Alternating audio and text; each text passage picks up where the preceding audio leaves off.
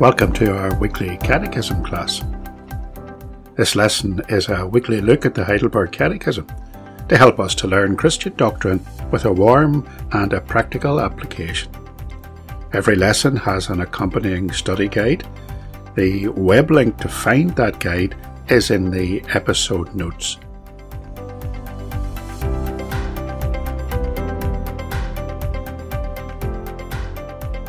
Now, let's start the class and learn the lessons.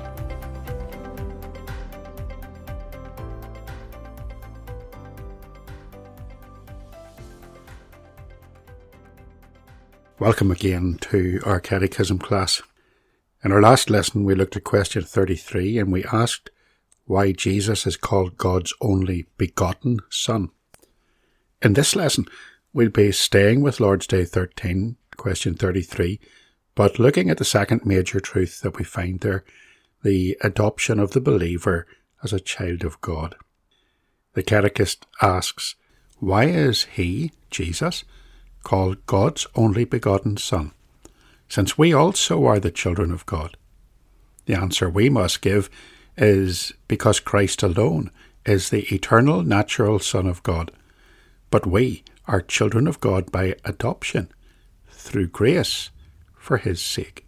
So what do we mean by adoption? Before we begin, let's read some verses from Romans chapter 8, reading from verse 14.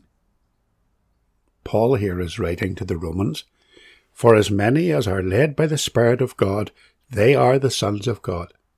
For ye have not received the spirit of bondage again to fear, but ye have received the Spirit of adoption, whereby we cry, Abba, Father. The Spirit itself beareth witness with our spirit that we are the children of God, and if children, then heirs, heirs of God, and joint heirs with Christ, if so be that we suffer with him, that we may be also glorified together.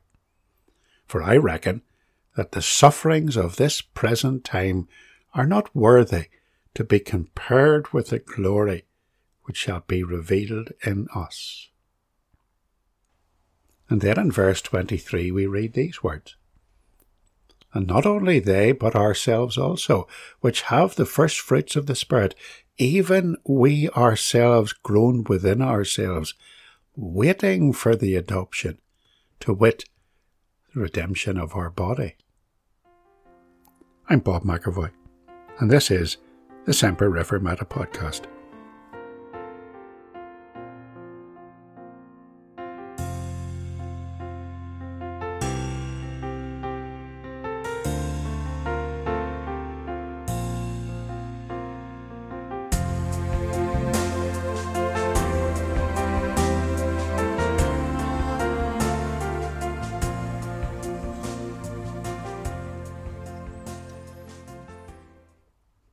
I think to be an adopted child must be very special indeed. It requires a very special kind of love to give parenthood to a child, to choose them, to bring them into your home, to bestow upon them every privilege of family and belonging.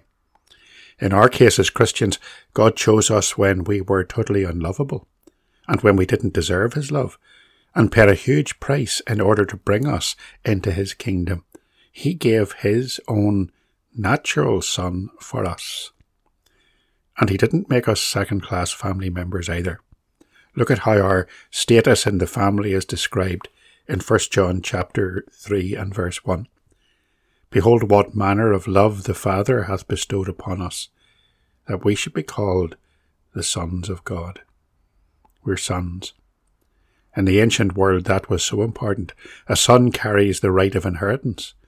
As believers, our status in Christ is that we are all sons of God. Even the women and the girls have the status of sons. The catechist has two important points to reinforce. He wants to know, how does God adopt us, and what is his motive in doing so? He tells us that we're adopted through grace, that we do not deserve to be in God's family, and that we cannot earn adoption, that we are adopted by unmerited favour alone. We are the children of God by adoption through grace, for his sake, for the sake of the Lord Jesus Christ. Let's read over some Bible verses to illustrate this. Romans chapter 8 and verse 15. For ye have not received the spirit of bondage again to fear, but ye have received the spirit of adoption, whereby we cry, Abba, Father. Ephesians 1, verse 4 to 6. According as he hath chosen us in him before the foundation of the world, that we should be holy and without blame before him in love, having predestinated us unto the adoption of children by Jesus Christ to himself, according to the good pleasure of his will, to the praise of the glory of his grace, wherein he hath made us accepted in the beloved. So believers have received the spirit of adoption. There is, as I've already said, something very special about that.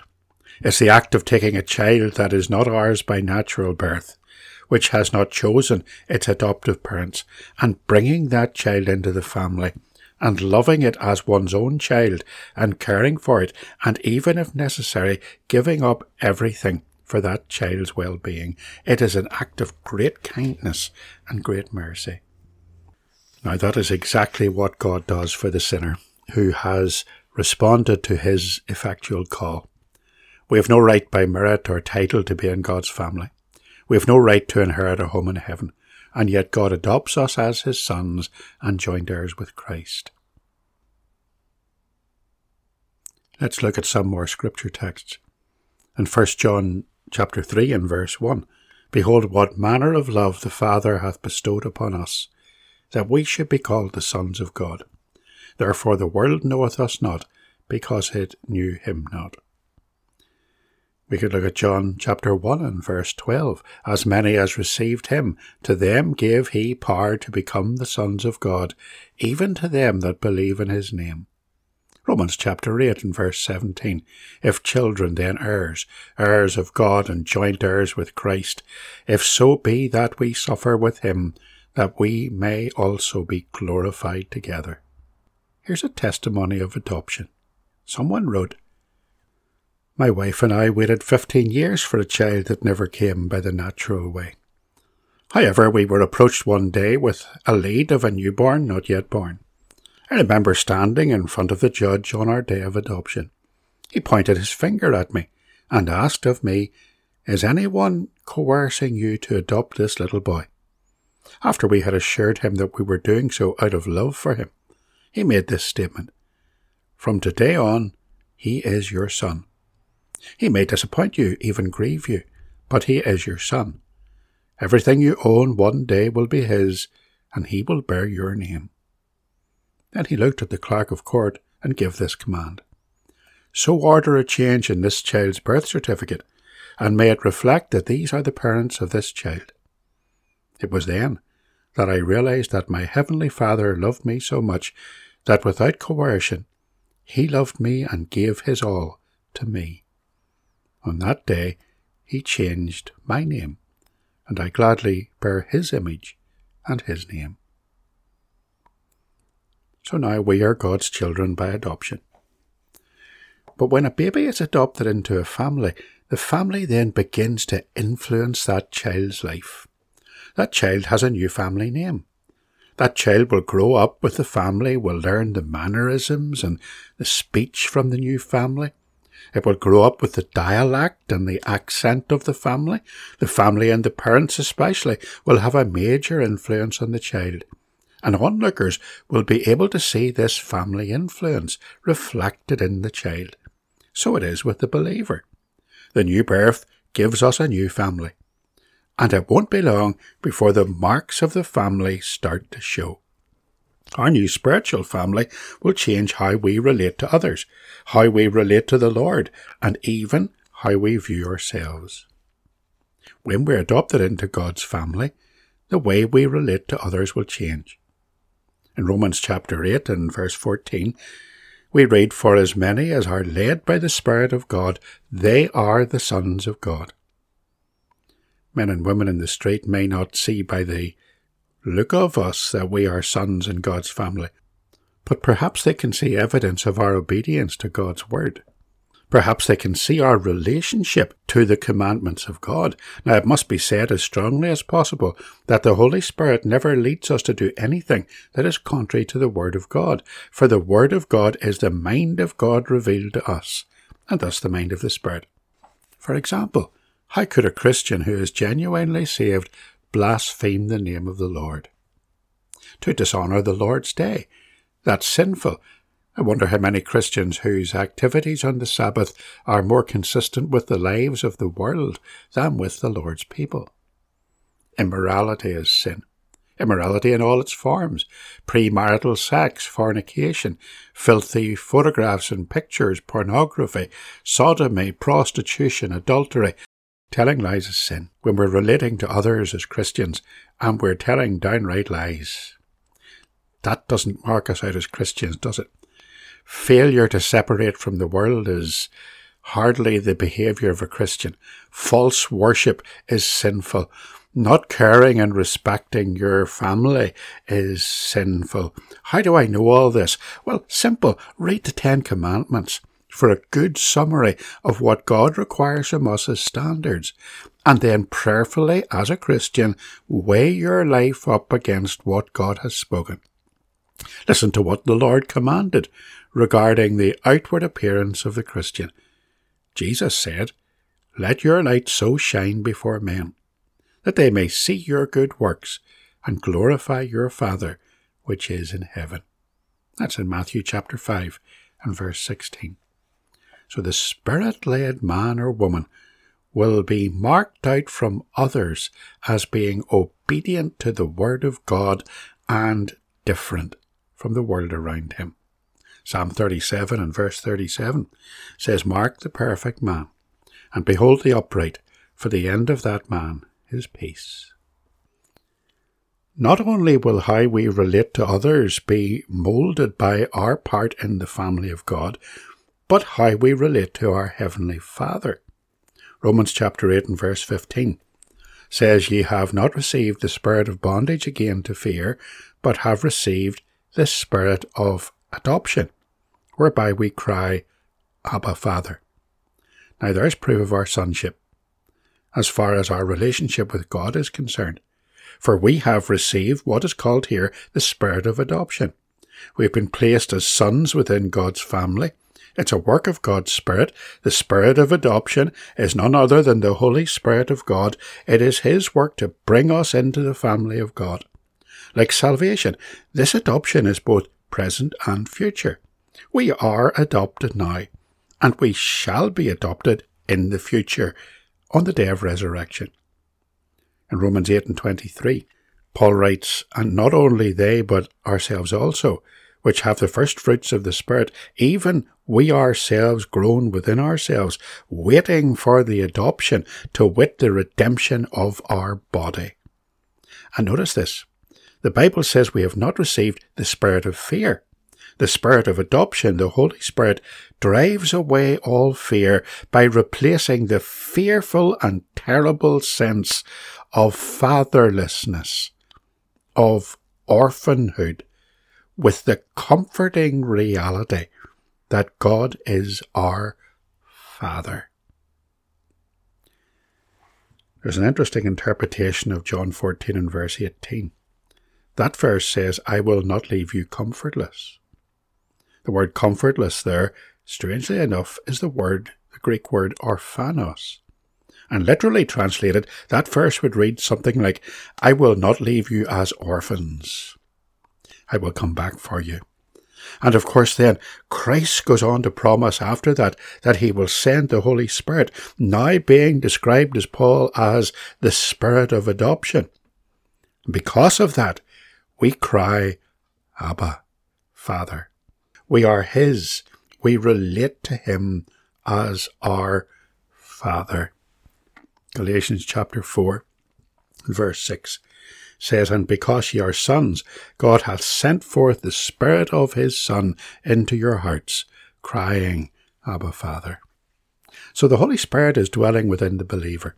He relates to the Father, and so will we. The word Abba is the Hebrew word for father, and it's used by the Lord himself in the Garden of Gethsemane during that awful night of conflict.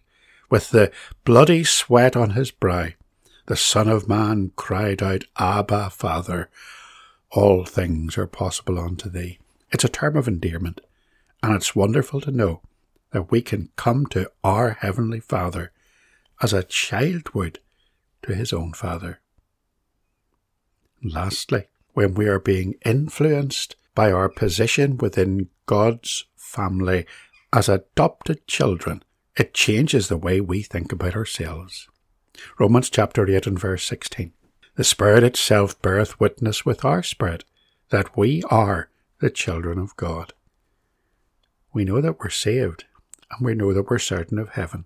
We have what we might call inside information regarding the fact of our personal salvation. The witness of the Holy Spirit is a personal witness. It is performed by the Holy Spirit himself, witnessing spiritually with our spirit. It's not a physical witness, nor is it an emotional witness. We can't trust our emotions, for they're deceptive. So being a Christian is not about always feeling all warm and cuddly inside.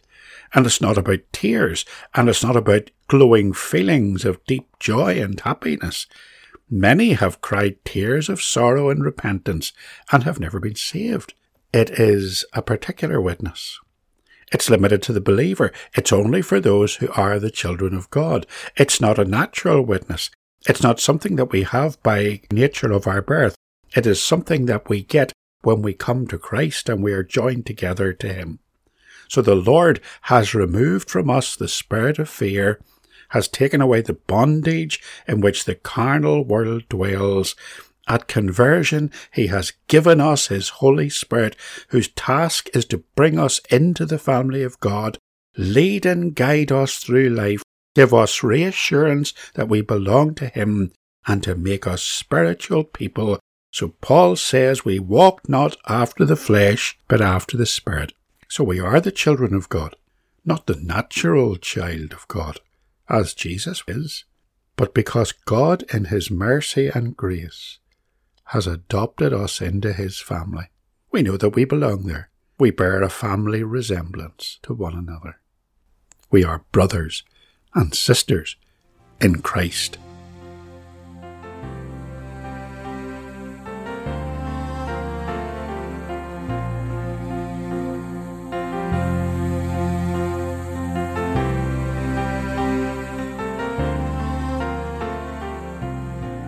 Just before you go, Hannah from Carrickfergus had been impressed with the piano introduction to the Last Ethics and History podcast, so I offered to play it for her in full.